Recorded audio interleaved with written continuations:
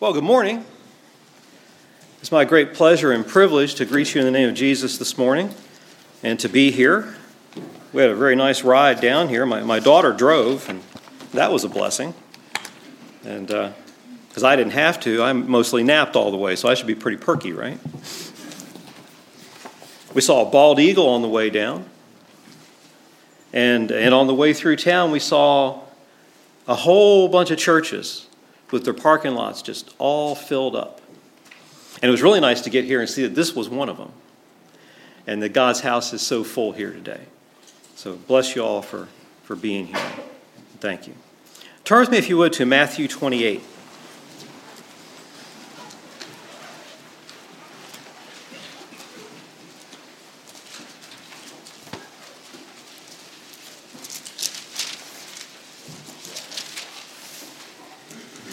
And we'll go to the end.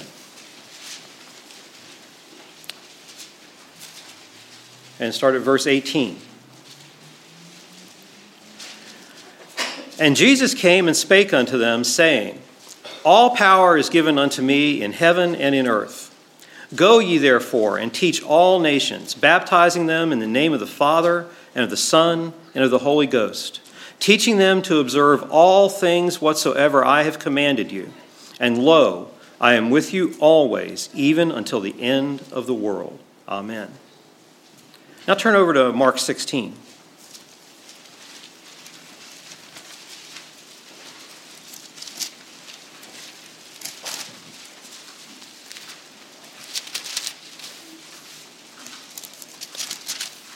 And again, down near the end there, we'll start at verse 15. And he said unto them, Go ye into all the world, and preach the gospel to every creature. He that believeth and is baptized shall be saved, but he that believeth not shall be damned. Now let's turn over to Luke 24.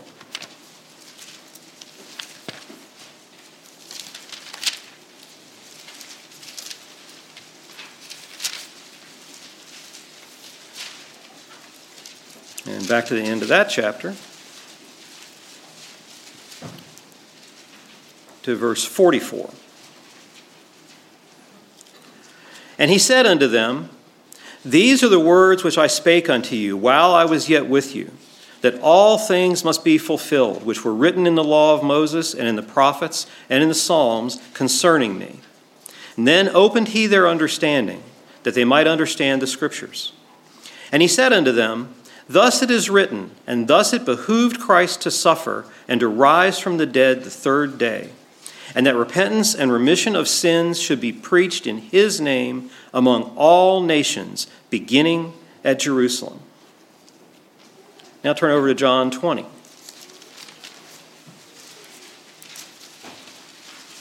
Now exercise your Bible flipping skills early this morning. How about that? And down to verse 19.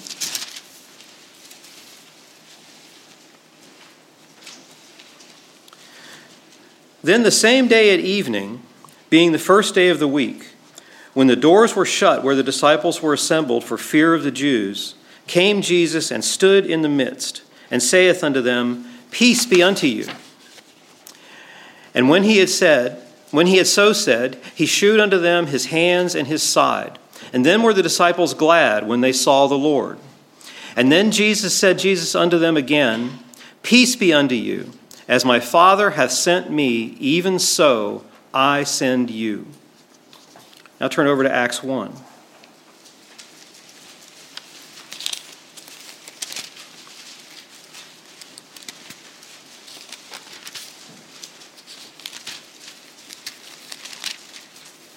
And down to verse 6.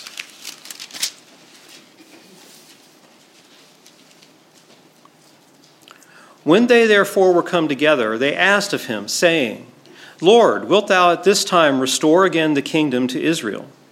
And he said unto them, It is not for you to know the times or the seasons which the Father hath put in his own power. But ye shall receive power, after that the Holy Ghost is come upon you. And ye shall be witnesses unto me both in Jerusalem and in all Judea and in Samaria, and unto the uttermost part of the earth.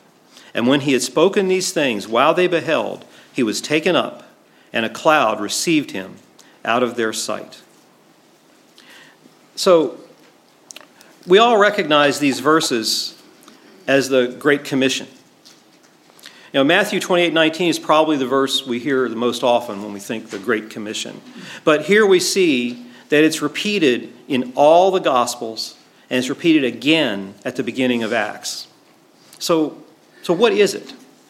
Who is commanded? Who are they to take these teachings to? What exactly are they supposed to teach? And how are they supposed to teach it? Is this relevant for the church today? Is this something that's commanded to you and me? We see that this is Jesus' last command to the disciples before he ascended into heaven. Does that mean it's also the most important command?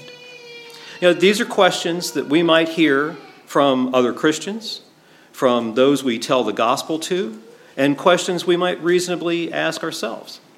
Do we have answers? What is the Great Commission? 1 Peter 3:14 says, "But and if ye suffer for righteousness' sake, happy are ye, and be not afraid of their terror, neither be troubled.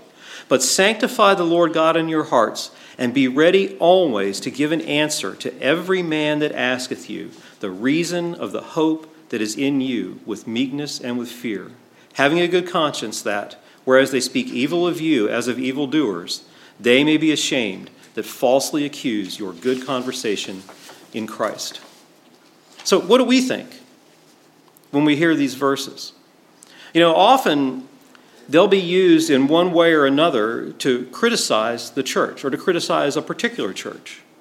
You know, either the church's emphasis isn't evangelical enough. They just focus on forms and rules, and they're not teaching the gospel. Or they're too evangelical. Well, where's the teaching for how I'm supposed to do my daily walk? How can we evangelize people if we haven't been properly prepared? Which accusation would you bring to your church? Or do you hear from your neighbors and acquaintances from outside the church? Many churches have split and failed over trying to find the answers to these questions. So we do well to consider what we are commanded here and what those answers are. We're not going to get too deep into that. If you really want to get deep into it, you should read Gary Miller's Church Matters. And I imagine a lot of you have already. But we're going to talk about what we have to decide. How does this affect me and my family? What does this teaching mean to my Christian walk? How are we to respond as a part of Christ's church to this command? So let's take a look at this morning about have a ready answer. Teach all nations. So let's start with, is it I? Who is really commanded here? Now, Jesus gave all these commands to the 11. So are they really for us? Is this a command that comes all the way down 2,000 years to this day? Should we still be doing this? Is it I?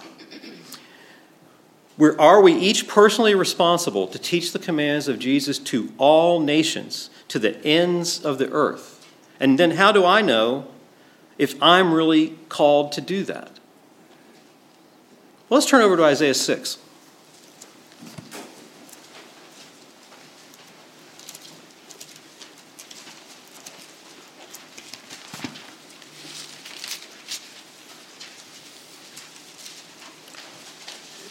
And we'll start with verse 1. In the year that King Uzziah died, I saw also the Lord sitting upon a throne, high and lifted up, and his train filled the temple. Above it stood the seraphims. Each one had 6 wings. With twain he covered his face, and with twain he covered his feet, and with twain he did fly. And one cried unto another and said, Holy, holy, holy is the Lord of hosts. The whole earth is full of his glory. And the posts of the door moved at the voice of him that cried, and the house was filled with smoke. And then said I, Woe is me, for I am undone, because I am a man of unclean lips, and I dwell in the midst of a people of unclean lips. For mine eyes have seen the King, the Lord of hosts. Then flew one of the seraphims unto me, having a live coal in his hand, which he had taken with tongs from off the altar. And he laid it upon my mouth, and said, Lo, this hath touched thy lips, and thine iniquity is taken away, and thy sin purged. And also I heard the voice of the Lord saying, Whom shall I send, and who will go for us? And then said I, Here am I, send me. So now, who is commanded? Could Jesus have meant this command only for the 11? Well, all through the Old Testament, we see God issuing and people answering his call. Abraham, Isaac, Jacob, Joseph, Moses, Joshua, Samuel, David, Elijah, Elisha, Jeremiah, Ezekiel, all the prophets. And here we have this most lovely account of Isaiah's call. Now, those of us who've been in the lot, we kind of have a little conceit we allow ourselves sometimes that we can feel these verses maybe just a little more than everyone else because of going through that process. But the fact is, we're not at all special in that way. This should describe the experience of everyone who has accepted Jesus into their heart. You know, in verses 1 through 4, we have this realization of who God, who Jesus really is. Confronted with his glory, seeing his train filling the temple, the smoke rising, the booming voices. Jesus isn't just a nice guy telling us how to live a good life. He's the King of all creation. And then we have the awe of realizing we're in his presence. We found ourselves in the throne room. And we also realize that it is death to be there in the presence of God in our current sinful state. And then we have this free offer and immediate delivery of salvation. And it opens our heart to hear the call. Whom shall I send, and who will go? Filled with awe and love and gratitude, what other answer could we make? But here am I, send me. No one could honestly ask, oh, were you talking to me? Not a bit. Why did you think you were brought into the throne room of God in the first place? It's because he had something for you to do. He has a purpose for you. Ephesians 2:10 says, For we are his workmanship, created in Christ Jesus unto good works, which God hath before ordained that we should walk in them. You know, in 1611, when the King James was translated, I think everybody made something with their hands. I think that idea of workmanship really conveyed the desired meaning there. But I wonder if we really get that today. You know, the New Living Testament has a lovely rendering of that verse of Ephesians 2:10. It says, For we are God's masterpiece. He has created us anew in Christ Jesus so we can do the good things he planned for us long ago. Masterpiece. Not merely made, created with a special care, attention, to be a centerpiece, a capstone, a last completing piece of the work of creation. That's what you are to God. You're one of his masterworks. The Amplified Bible says, For we are his workmanship, his own masterwork, a work of art, created in Christ Jesus, reborn from above, spiritually transformed, renewed, ready to be used for good works, which God prepared for us beforehand, taking paths which he set, so that we would walk in them, living the good life which he prearranged and made ready for us. You are special to God. You weren't just created to sit on a shelf and admire. You're a carefully prepared tool made with a specific task in mind. Did you ever take your car to the shop to have something worked on inside the door? Like a window crank or something like that. And you get your car back, and that door panel never fits right again. Do you know why that is? Because your mechanic just grabbed a big honking screwdriver there and shoved it in that door and popped that door panel off. And he broke all the connectors that hold that door panel to the door. You know, the manufacturer of the car, whichever car it is, they make a special tool. It costs about $20 that just slips in there and pops those fasteners loose without breaking them. So that's why when you go to the body shop and get your car back, that door panel still fits. Because they buy the right part or the right tool. That's the kind of tool that you are. You're just the right tool for the job. So, who is called? I am. You are. All of us. When we heard the call to accept Jesus and to be saved, that was also the call to go and do his works. So, there's that go thing again. Well, where am I to go and to who? How is that supposed to work? You know, this going thing, that's really a big problem for us, isn't it? You know, are we too tied to our place in this world to respond the way we should? Are we taking the path that he has set? Or are we even already on it? Is the man who hasn't heard the gospel in Ukraine, is he more important than the man in this house right over here? Is one of them more important to God that he would hear the gospel? You know, Peter seems to have stayed mostly around in Jerusalem. On the other hand, Paul traveled literally the entire known Roman world. How do we know which is for us? Which are we supposed to do? Let's turn over to Acts 8.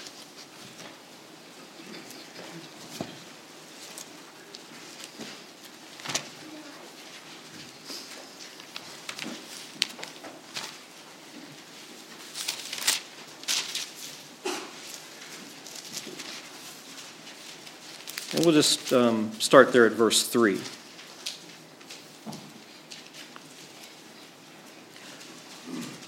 As for Saul, now this is right after the stoning of Stephen, he made havoc of the church, entering every house and dragging off men and women, committing them to prison. And therefore those who were scattered went everywhere preaching the word. And then Philip went down to the city of Samaria and preached Christ to them. And the multitudes with one accord heeded the things spoken by Philip, hearing and seeing the miracles which he did. So, in this case, there was an event. There was a terrible persecution. And it drove many of the disciples of Christ away from their homes. They literally fled for their lives. Now, Peter and John stayed in Jerusalem. Now notice the scripture in no way says that they were lesser workers than Philip for having stayed back in Jerusalem. In fact, they would join Philip later in Samaria when help was needed. And then they would return home, again, preaching the gospel in many villages along the way. And the first thing we learn then from that is to be bold for the Lord. We know Jesus himself had prepared the way in Samaria, right? We just read that story in Sunday school a week ago. But why did Philip go to Samaria when he fled Jerusalem? Maybe he had a vision. Maybe that was just the only safe direction out of town. We just don't know. But the point for us is that wherever Philip found himself, he spoke the gospel. He was fleeing because he was endangered for teaching the gospel. They wanted to arrest him and punish him for preaching the name of Jesus. He fled, but as he fled, he didn't hide. He preached the word everywhere he went. God put him where he was, and he preached. Going down to verse 26 then. Now an angel of the Lord spoke to Philip, saying, "Arise and go toward the south along the road which goes down from Jerusalem to Gaza. This is desert." So he arose and went. And behold, a man of Ethiopia, a eunuch of great authority under Candace, the queen of the Ethiopians, who had charge of all her treasury, and had come to Jerusalem to worship, was returning. And sitting in his chariot, he was reading Isaiah the prophet. Then the Spirit said to Philip, "Go near and overtake this chariot." So Philip ran to him and heard him reading the prophet Isaiah and said, "Do you understand what you are reading?" We need to listen for the Lord's leading. When was the last time the angel of the Lord said something to you? "Philip, go down to this place and find and do what I tell you there." Would you hear it if he did? Or can we be like the man, he was talking to a friend and he said, "You know, the other day my wife said to me, 'You're not listening to me at all, are you?' And I thought, what a strange way for her to start a conversation." Now, I know most of the women get that. You guys are scaring me. Okay. Are we paying attention? Do we have an attitude of listening? Now, if we're not listening to the person that we're sharing our life with, are we listening for the Holy Spirit? Are our ears open? Some of the manuscripts actually say that the angel said, "Go south along the road which goes down from Jerusalem to Gaza around noon." The angel gave Philip specific instructions. What road, what time, but he didn't tell him why. Philip had to trust the Spirit for that, and he had to pay attention to get the instructions. Do you have an inner dialogue? You know, it's like, is there like inside your head, you're talking to yourself, or you're talking to the Spirit, or you're praying, or you're singing songs, or just something is going on inside your head? Maybe just figuring out your day. Maybe thinking about what you're going to do next. Just this inner dialogue is kind of going on inside your mind. You know, they took a survey here a little while ago, and that's what they asked people. Do you have an inner dialogue? And about a third of the people say, "Oh yeah, all the time." And about a third of the people say, "Well, yeah, a lot of the time." And then about a third of the people said, "No, not at all." And I'm opposite. I mean, my head just never shuts down. Sometimes I can't sleep because I can't get it to stop. And so maybe those are the voices, and I get rid of some of those. But that's just a horror to me. There's nothing going on inside your head? Nothing at all? So is that what's happening with all these people? Why you see them scrolling their phone all the time? Because they're trying to get something in there. You know, they're just lonely in there. But on the other hand, we do all need to be making those times where our inner self is quiet and we can just listen and listen for the word of the Lord. On down to Acts 8:38 then. So he commanded the chariot to stand still, and both Philip and the eunuch went down into the water, and he baptized him. Now when they came up out of the water, the Spirit of the Lord caught Philip away, so the eunuch saw him no more. And he went on his way rejoicing. But Philip was found at Azotus, and passing through, he preached in all the cities till he came to Caesarea. We need to continue where it is that we are sent. So the Ethiopian came up out of the water and Philip was gone, and he didn't care. He just got in his chariot and went on his way. Why? Because all he could see now was Jesus. He was ready to start his walk and anxious to be on his way. Philip, on the other hand, found himself on down the road.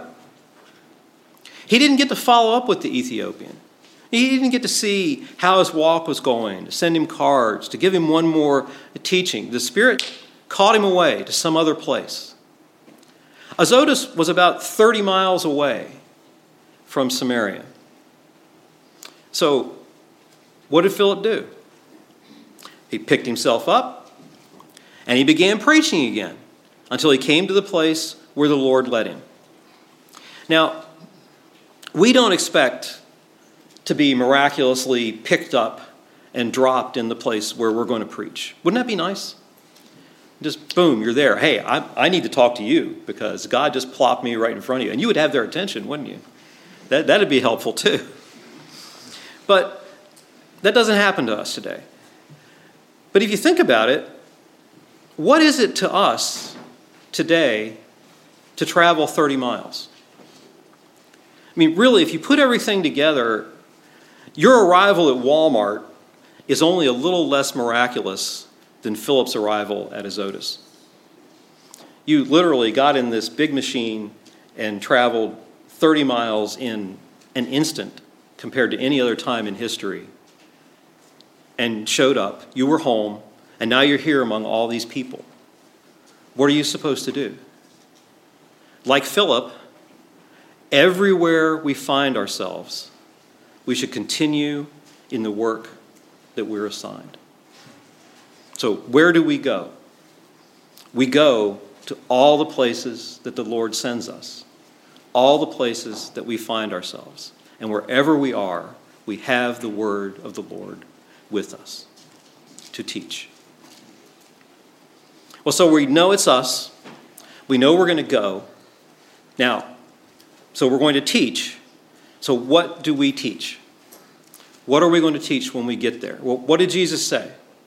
Mark 16 specifically says we will teach the gospel.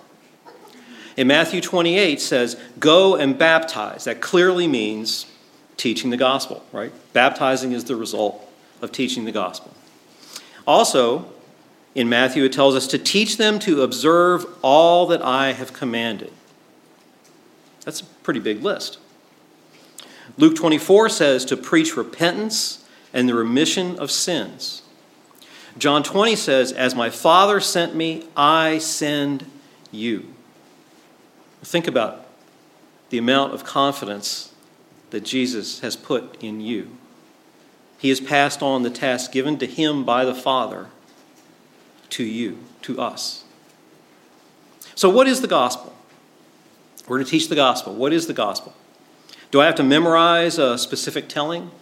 Should I go to, Ken Ham's website? He has a bunch of little gospel things where you can just tell the whole gospel from creation to maybe get one of those and memorize it. Do I want to do that? What do I need to include? What can I leave out? What's the right thing to say to people? Turn over to 1 Corinthians 15.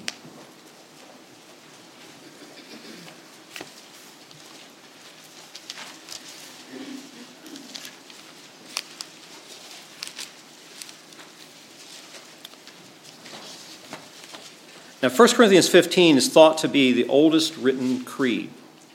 So what's a creed? It's a succinct statement of our faith, and it's suitable to memorize and to preach from. And we'll start at verse 3. For I delivered unto you first of all that which I also received, how that Christ died for our sins according to the Scriptures, and that he was buried, and that he rose again the third day according to the Scriptures, and that he was seen of Cephas, and then of the 12. And after that, he was seen of above 500 brethren at once, of whom the greater part remain unto this present, but some are fallen asleep. After that, he was seen of James, and then of all the apostles. And last of all, he was seen of me also, as one born out of due time. You couldn't do much better in your teaching of the gospel than to memorize and recite or paraphrase this whole chapter, 1 Corinthians 15. Pretty much all of the gospel is there. But however you tell it, if you memorize it out of this version or that version, or you want to tell it in your own words, don't skip verse 8. And last of all, he was seen of me also, as one born out of due time. Not seen of Paul, seen of you. Seen of Nathan, seen of Danny, seen of Ivan, seen of you. Last of all, he was seen by me as one born out of due time. That is the heart of the gospel. Jesus saved me, and because of the work he did in me, I know that he will save you too. That's what you will teach. Well, so how do we teach? We always want to know, what's the school look like? How do we teach? Where are these classes going to be held? How do we get the students to show up? What kind of preparations do we need? Do I need a big blackboard? Do I need an overhead projector? What do I need to bring along? Where am I going to do this? What kind of preparations do we need? And this is where we begin to see there's really no separation between evangelism and doctrine. We have to have the one in order to have the other. So what about our preparation then? Our biggest excuse for not sharing the gospel, you'll hear it out of everyone who's tried, I wasn't ready. I'm just not ready. I can't, I don't have 1 Corinthians 15 memorized, right? I don't know what to say. I'm just not, I'm not on fire enough, or I just don't have the skills or whatever. But really, this is the last thing that we should be worried about. Here we just saw only one chapter of one epistle is enough to prepare us to preach the whole gospel. And more than that, we have our own experience of Jesus. We should be burning to tell anyone who would listen about the things that he's done for us. Woe unto the poor people who ask me to come to their church and give their testimony. It's like 2 hours and they still have to shut me up and drag me off. Because there's so much to tell. He's done so many wonderful things, and your lives are exactly the same. You have something to say. You have plenty to say. At conference a couple weeks ago, our brother told us that the first step to biblical conviction is to love the Lord, to have a burning and abiding desire to love him and be closer to him. If you have that kind of love, you want to tell everyone about it. If we love the Lord, we'll be learning his scripture, we'll be praying for his guidance, and we'll be talking about our relationship all the time. And then we will be prepared. He will prepare us. Acts 1:8 says, "But ye shall receive power after that the Holy Ghost is come upon you, and ye shall be witnesses unto me both in Jerusalem and in all Judea and in Samaria and unto the uttermost part of the earth." The uttermost part of the earth, that's where we are. Right? We're here. We're across how many oceans from where they were? We are in the uttermost part of the earth to share the gospel. And notice, in the command is the promise. The Holy Ghost will come to you, and you will receive power. Even in the face of persecution, you will not need to worry about how you will answer. In Matthew 10:19, Jesus says, "But when they deliver you up, do not worry about how or what you should speak, for it will be given to you in that very hour what you should speak. For it is not you who speak, but the Spirit of your Father who speaks in you." If you answered, "I will go, send me," the proper words will be given to you whenever they are needed. You don't need to go back and second guess, I didn't tell them that, and I should have told them this, and I just totally, no. The Spirit gave you the words you needed for that encounter. You will be prepared. So we're prepared. So what's the place? Where is it? Is it on the street in front of Walmart? Is it here in the church building? Is it downtown D.C. when we get off the bus? What is this place? Well, the place isn't a building, a school, or a church. The place is we need to be somewhere where the students want to be. We need to be in the place where they need to be. What place is that? That place is the presence of God, separate from this world and following God, in the peace of God. When you have and are those things, people see that, and they want those things. So how do they see that we're in a place that they want and need to be? What do we do to show them that we have what they want? Well, we follow the instructions that we're supposed to pass on to them. We keep all the commands that Jesus gave us. Now, how do we do that? First, we do it by our love. First, we must demonstrate God's love. Now, how do we do that? We do that by the way we treat each other within his church. John 13:34 says, "A new commandment I give unto you, that ye love one another as I have loved you, that ye also love one another. By this shall all men know that ye are my disciples, if ye have love one to another." Now notice what Jesus didn't say there. He didn't say people will know we're his because we're nice to them. Now, of course, we treat everyone with kindness and in a loving way, but that isn't what shows them that we belong to Jesus. They see it in the brotherly love within the church. Everyone wants to be loved. They need to see that the place to find love isn't in the world, it's with God.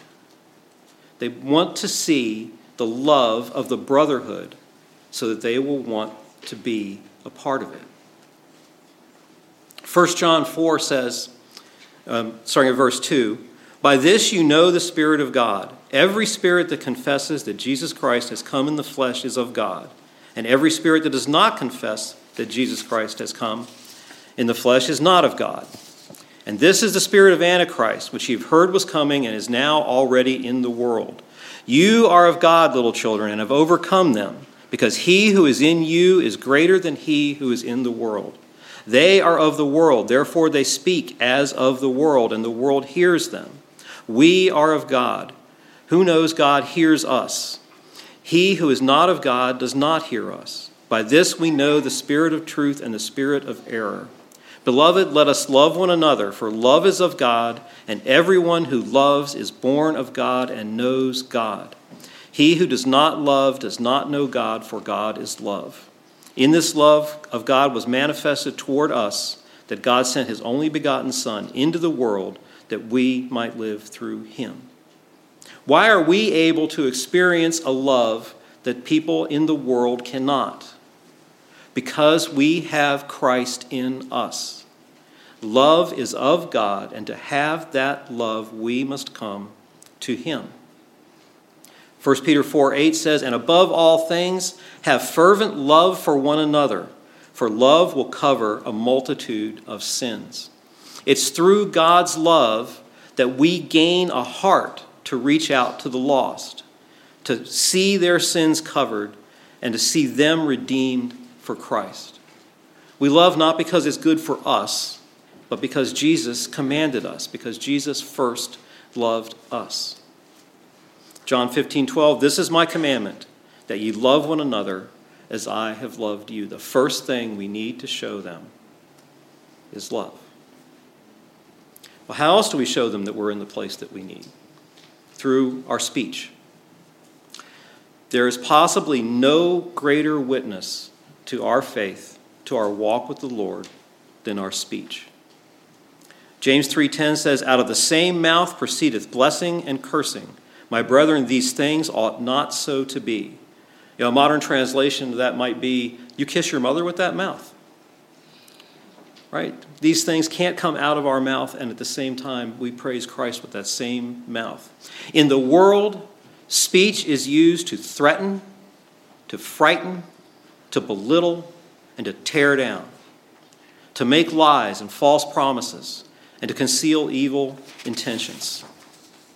Ephesians 4:29 says, "Let no corrupt communication proceed out of your mouth, but that which is good to the use of edifying, that it may minister grace unto the hearers." In the church, our speech repeats the word of God.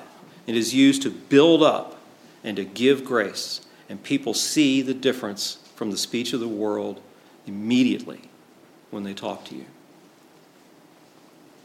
Colossians 4:6 says, "Let your speech be only seasoned with grace, with salt, that ye may know how ye ought to answer every man."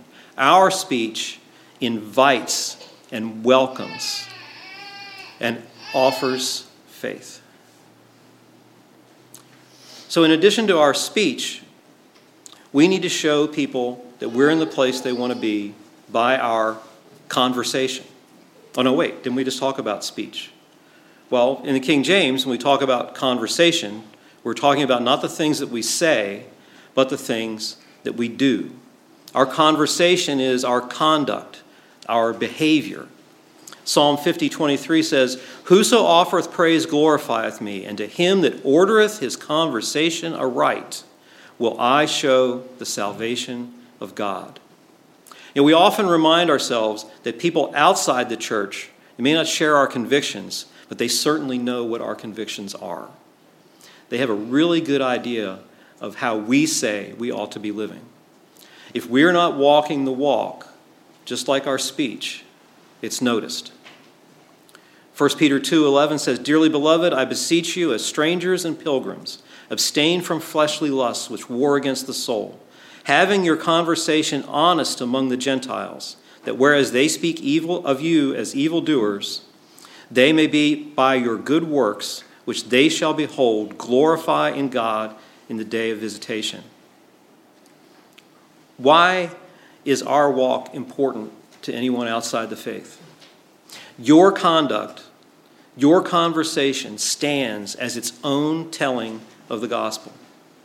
Your humble, meek, submitted life is proof that Jesus' commands can be obeyed, and that obedience brings blessing.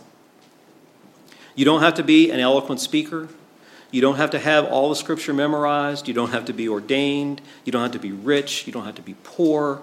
Your good works show them the gospel and allow them to give glory to God.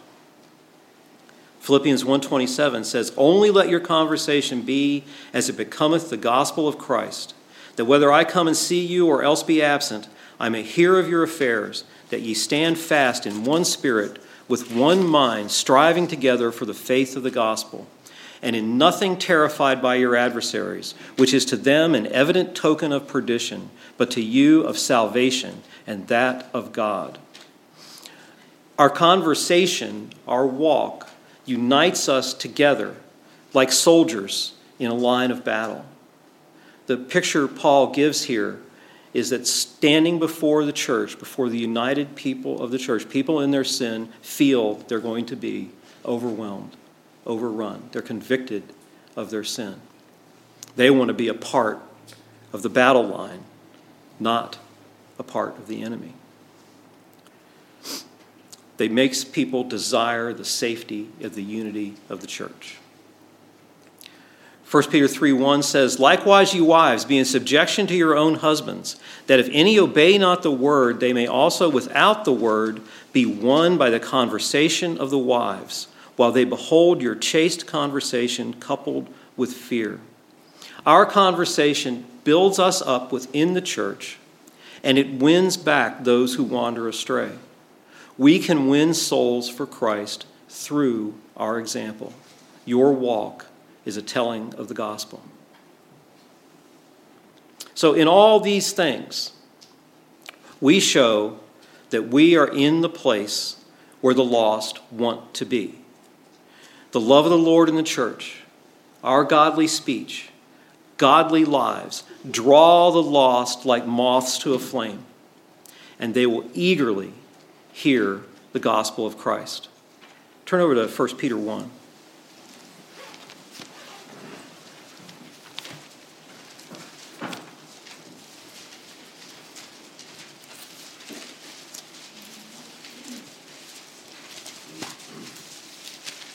and down to verse 15.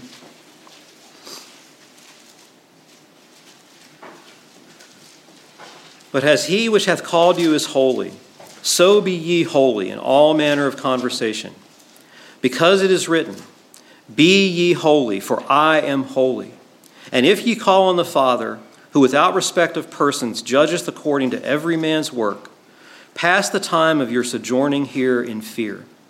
For as much as ye know that ye were not redeemed with corruptible things, as silver and gold, from your vain conversation received by tradition from your fathers, but with the precious blood of Christ, as of a lamb without blemish and without spot, who verily was foreordained before the foundation of the world, but was manifest in these last times for you, who by him do believe in God, that raised him up from the dead and gave him glory, that your faith and hope might be in God.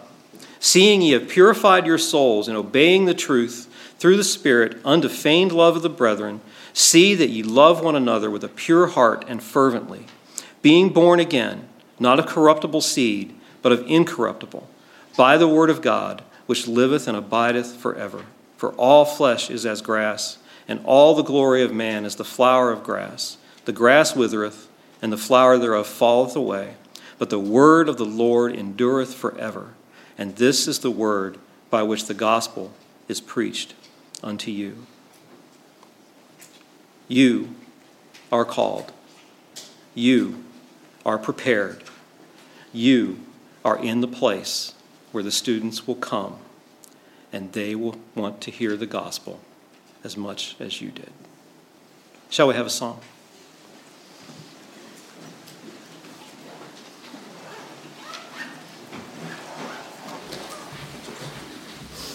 Number 426.